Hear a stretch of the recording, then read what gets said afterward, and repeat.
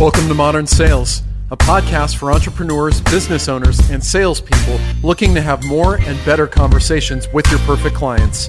You'll get a healthy scoop of psychology, behavioral economics, and sales studies to help you create win-win relationships.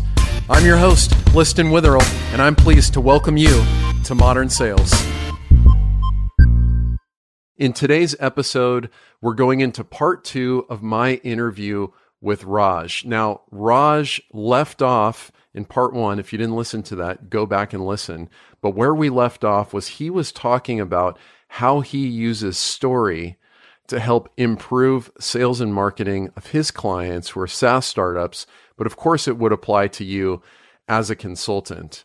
Before I bring Raj back on, I just wanted to let you know, if you need help scaling up your sales of your agency, of your professional services firm, just head over to liston.io/strategy, where you can book a call with me. Well, actually, you can apply for a call. So I won't guarantee that we'll be on the phone together, but you can apply for a call to go over what's going on in your business, some things you might be able to do to improve it, and I'll help you clarify your goals all in less than an hour. So that's liston.io/strategy. Enough about me. I'm happy to welcome back Raj.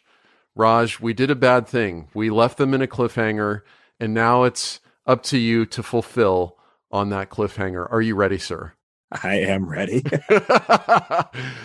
Well, it wasn't your idea to do the cliffhanger, so I'll let you off the hook there. But so you, just to catch everybody back up, what you were talking about was your work with Wicked Reports and how you implemented a story-based sales process where their deck started with a problem. It talked about some shifts that were happening in the e-commerce industry, and only then did it go into Wicked Reports talking about themselves. What were the results of that shift that you helped them make? Yeah, so here's what I really like about how we kind of change their selling process and how they embrace story-based sales is what's happening now for them is a couple different things. Number one is Scott, the founder and CEO of Wicked Reports, will tell you their customers are self-selecting themselves either in or out based on that initial story that they tell.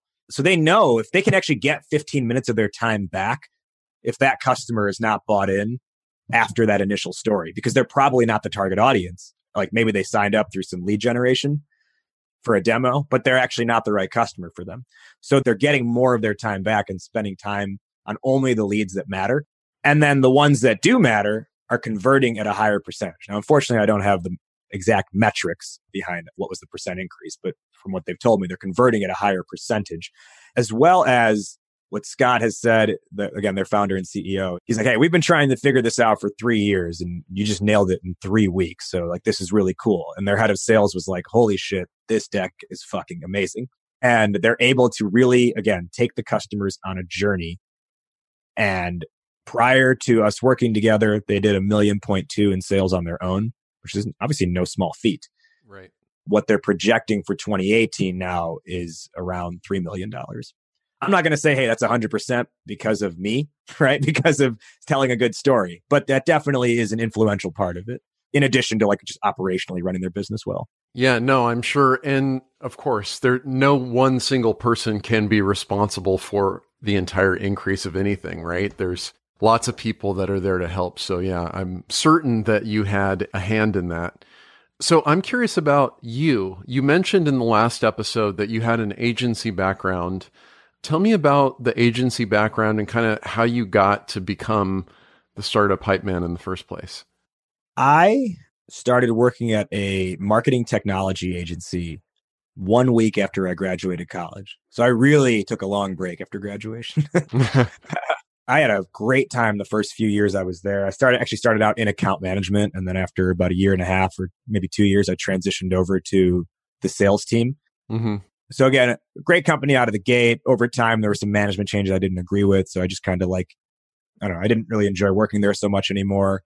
No longer believed in the product. But what happened was when I transitioned to sales, I never really got any formal sales training. So I was actually pretty bad at sales while I worked there.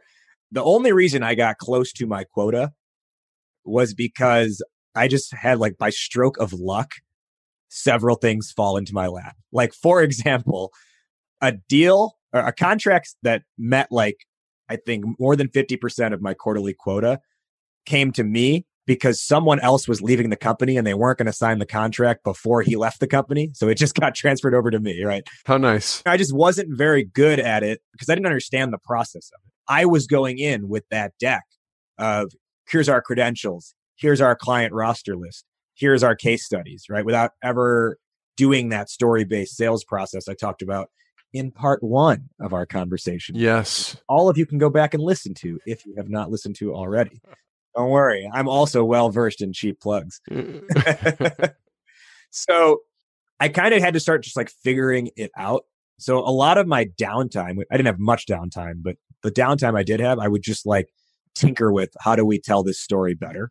And I think the reason why I cared so much about that, kind of going back to what I explained again in part 1, was sort of that just like innate, I guess, desire or innate belief around like expression and storytelling. One of the examples I like to give just for like how like weird my brain works is when I was growing up and I would play sports video games on like PlayStation and stuff. You know how the game has its announcers, like Madden, like John Madden will be announcing the game. Of course. I would have like the Chicago Bears announcers playing in my head. So like I'd be playing the video game, but in my head, my own announcing would be going on. So I was just kind of always looking at like communication and always have this really messed up brain that thinks about things in this way. So when I was at that agency, that's sort of what I was spending my free time on was how do I tinker this, make it better. After I left, I ended up starting a personal brand training company with a friend of mine from college. And we did that for a couple of years. And we developed some really strong personal branding strategies. Ultimately, the revenue model we had just wasn't there. And we were, although our content was really good, the material was good, we were just losing money faster than we were making it.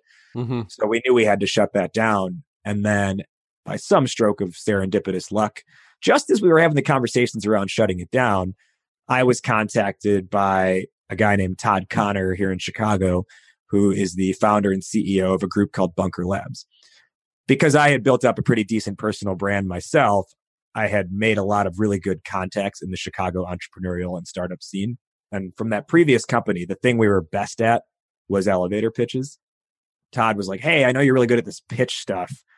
We have a new cohort coming in through our program. And for some context, Bunker Labs is a nonprofit that helps military veterans start and grow businesses. Now, I have no service background myself, but just again, through the networking, that's how I got in touch with them. So he said, hey, I know you're really good at this pitch stuff. Our last cohort kind of shat the bed on their pitch day. Can you come in and work with our startups? So they brought me on like a short-term outside consulting contract to work for 3 months with their cohort. And so I got exposure to like 20 different companies in one fell swoop.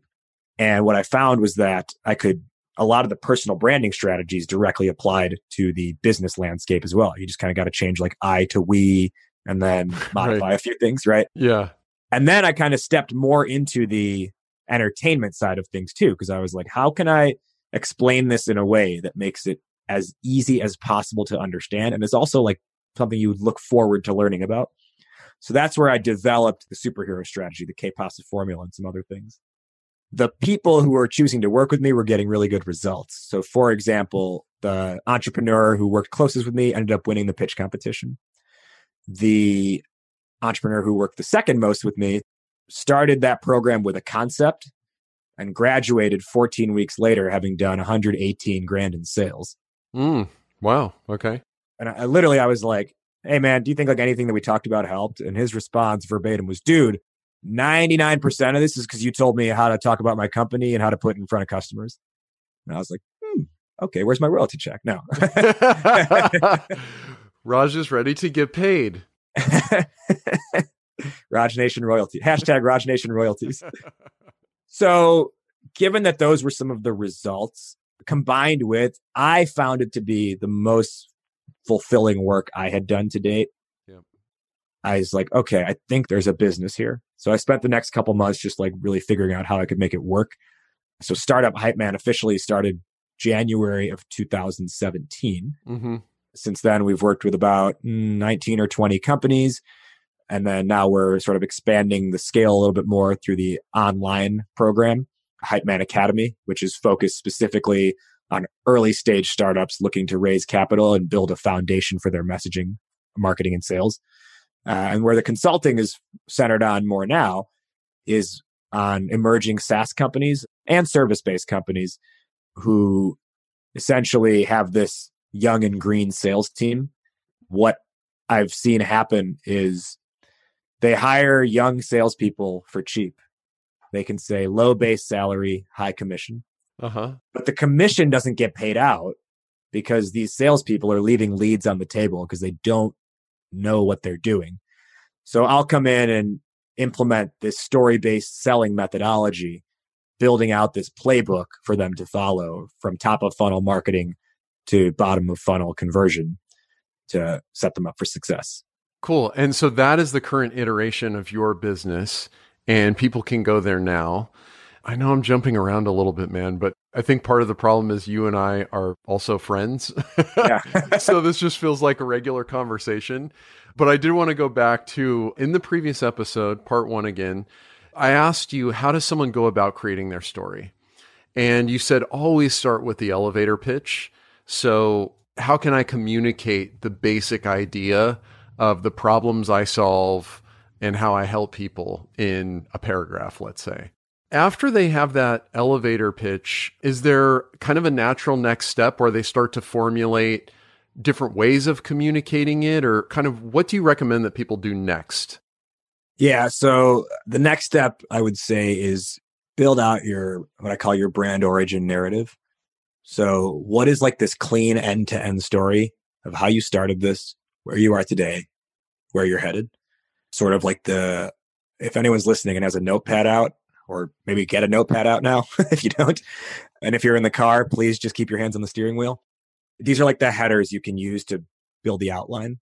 It all started when the aha moment, what we found was, and so we built our company on, and then that's where you'd put your PAS of KPASA, problem, approach, solution.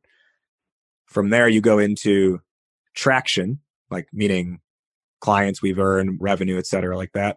Who are we? So like, who are we personally? Who are the founders of this company? What's our team look like? Followed by, in the future, what does our brand look like? What are we striving towards? Now, bear in mind, there is some modification here based on the audience you're speaking to.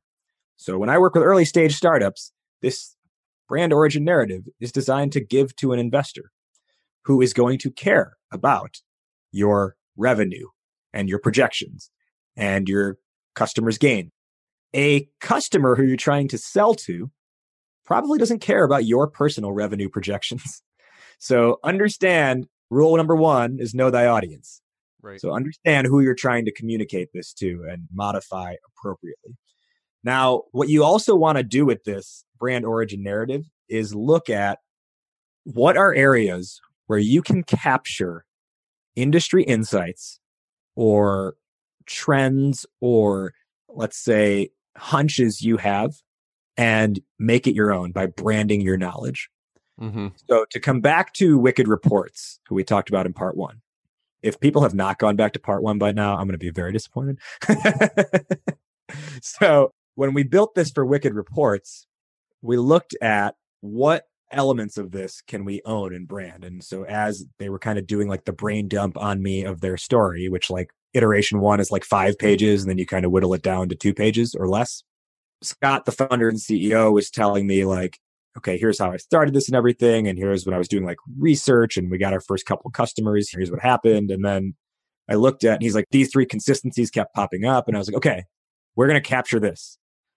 And just kind of just generically saying like, yeah, these are some consistencies we've seen in the market has now become the 3 new truths of e-commerce marketing. So in their online marketing now and in their sales efforts, they're putting forth this notion of the 3 new truths of e-commerce marketing. Yep. Right. Like, and if you think about, if you're the audience in that case, if you're the potential customer and they say to you, so are you familiar with the 3 new truths of e-commerce marketing? You'll lean in and say, wait, what am I missing out on? Tell me more about that. Mm-hmm. And then those 3 truths most likely highlight something that is happening to their business. So you can use this idea of branded knowledge. I guess the term I like to give it is the Stinson method. Have you ever watched How I Met Your Mother? No. Okay. So for anyone who's listening who's seen How I Met Your Mother, then you'll know Barney Stinson is one of like the most, like, as he says, legend, wait for it, dairy characters out there. And you'll notice as you watch the episodes, he'll always have some term. And to give you background, like his character is like this debaucherous, he's like a womanizer, and like his goal every episode is to figure out who he can sleep with. Okay.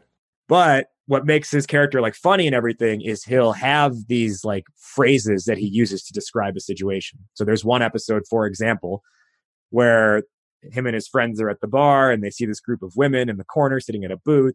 Everyone's like, oh man, those chicks are so hot. And I'm literally like paraphrasing the show here. Don't like label me a womanizer in the process, please.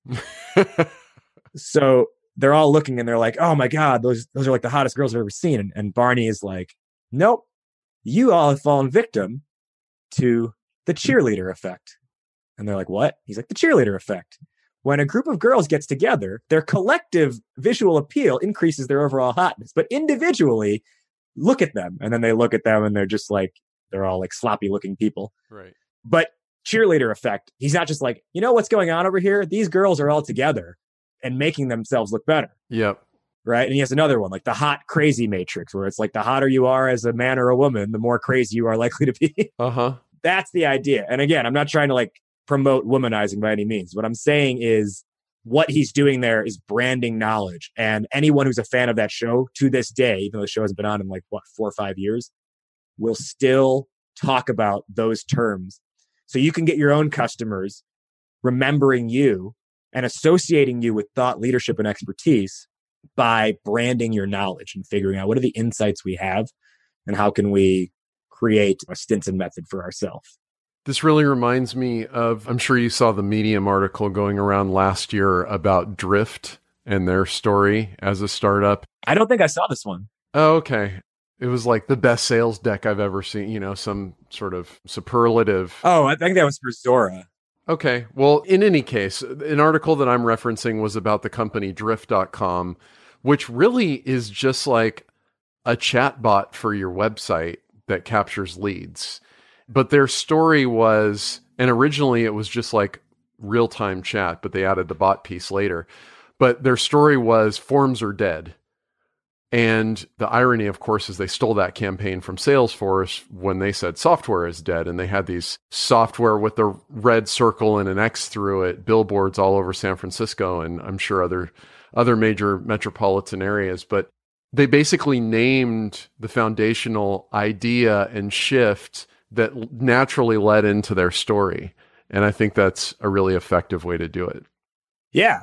Again, you establish yourself as a thought leader. You establish yourself as someone or as a company with expertise if you brand what's out there. I don't love to use this example because it's not someone I personally support. But if you look at the 2016 election, I see where this is going. What was Donald Trump so good at doing? Right. Crooked Hillary, Lion Ted, Little Marco, right? Right. And that's just what his audience cling to. No, I agree. There was a simplicity about it, and it was memorable. And yeah, that worked for him. Okay. So I feel like when I look at examples like Drift or Salesforce, I think some consultants and agencies will go, well, we're not a product company, so that doesn't apply to us. Or maybe we're not embracing or riding the wave of some gigantic shift. And my personal feedback on that is Drift wasn't especially aware of the market. Like, it's not like they were 10 years ahead of everybody else. They said something that other people were already addressing. They just did it in a little bit different way, and maybe they were a little louder about it. So my feeling is you don't need to be 100% original or so different. I don't even believe that exists. What's your thought if someone has the objection like, well, we're not unique enough, or I'm not that creative? How do you help someone get past that? Couple things. Number one, I agree. I think anyone could make the argument that they're not unique enough or they're not creative enough, right? There's always going to be someone who's better at it than you. Right. There's just a lot of people on this earth. So chances are there's someone who's better at it than you are. But you have to understand, relative to your customer base, assuming you are not full of crap, you know more than your customer base about this specific thing you provide and the problem that they have, right? All they know is that they have a problem. Whether they know it or not, they are looking for a solution. So if you just, all you're trying to do is just be incrementally more intelligent, helpful, whatever that word is, than your customer base, then you're in a good position. Totally agree. Okay, cool. It's funny because I think a lot of people will let that prevent them from moving forward. And I think it's too bad. So you heard it here first, straight from the mouth of the Startup Hype Man. You do have permission to make bold statements and tell your story. So Raj, you have been a good sport. We've bounced back and forth between part 1 and part 2 here in this episode. You've given a ton of value. I'm sure some people want to connect with you. What's the best way they can do that? Yep. Find me at startuphypeman.com. Over there, you can get a download of the free 10-minute SaaS masterclass, which again also applies to agencies and consultants, but short 10-minute video series on how to essentially taking through the process of top of funnel marketing down to conversion at bottom of funnel. My podcast is called Discover Your Inner Awesome, where we talk to entrepreneurs, artists, and musicians and kind of uncover the strategies, processes, and mindsets to build impactful and successful companies. And then if you are on socials, at Startup Hype Man is the company handles. And then me personally is at Raj Nation, RAJ Nation. And if any of this stuff sounded interesting to you, hit me up, Rajiv, RAJIV, at startuphypeman.com. Oh, let me give one other offer too. Uh-oh. For anyone listening, if you slide into my DMs on LinkedIn and request this, I will fulfill your request. I will do a freestyle rap about your LinkedIn profile. And I'll make a video and I'll put it on LinkedIn to promote you. So a freestyle rap about your company or about you and your LinkedIn profile. Does that offer extend to podcast hosts? For you, of course. Okay. I might take you up on that. Maybe you could be the one who's beatboxing it, by the way. Yeah, maybe I could. I'll compose the beat for you and send it to you before you do your freestyle. How about that? Will it be similar to, well welcome to Listen IO Show. No, it'll be different. We got to keep them on their toes, my friend. Well, thank you so much for being here, Raj. I really appreciate it. Thank you. I had a ton of fun. It's always good to catch up with you, but then also I'm kind of a nerd about this stuff, so I love getting into the thick of it. Great. Cheers, man. Bye.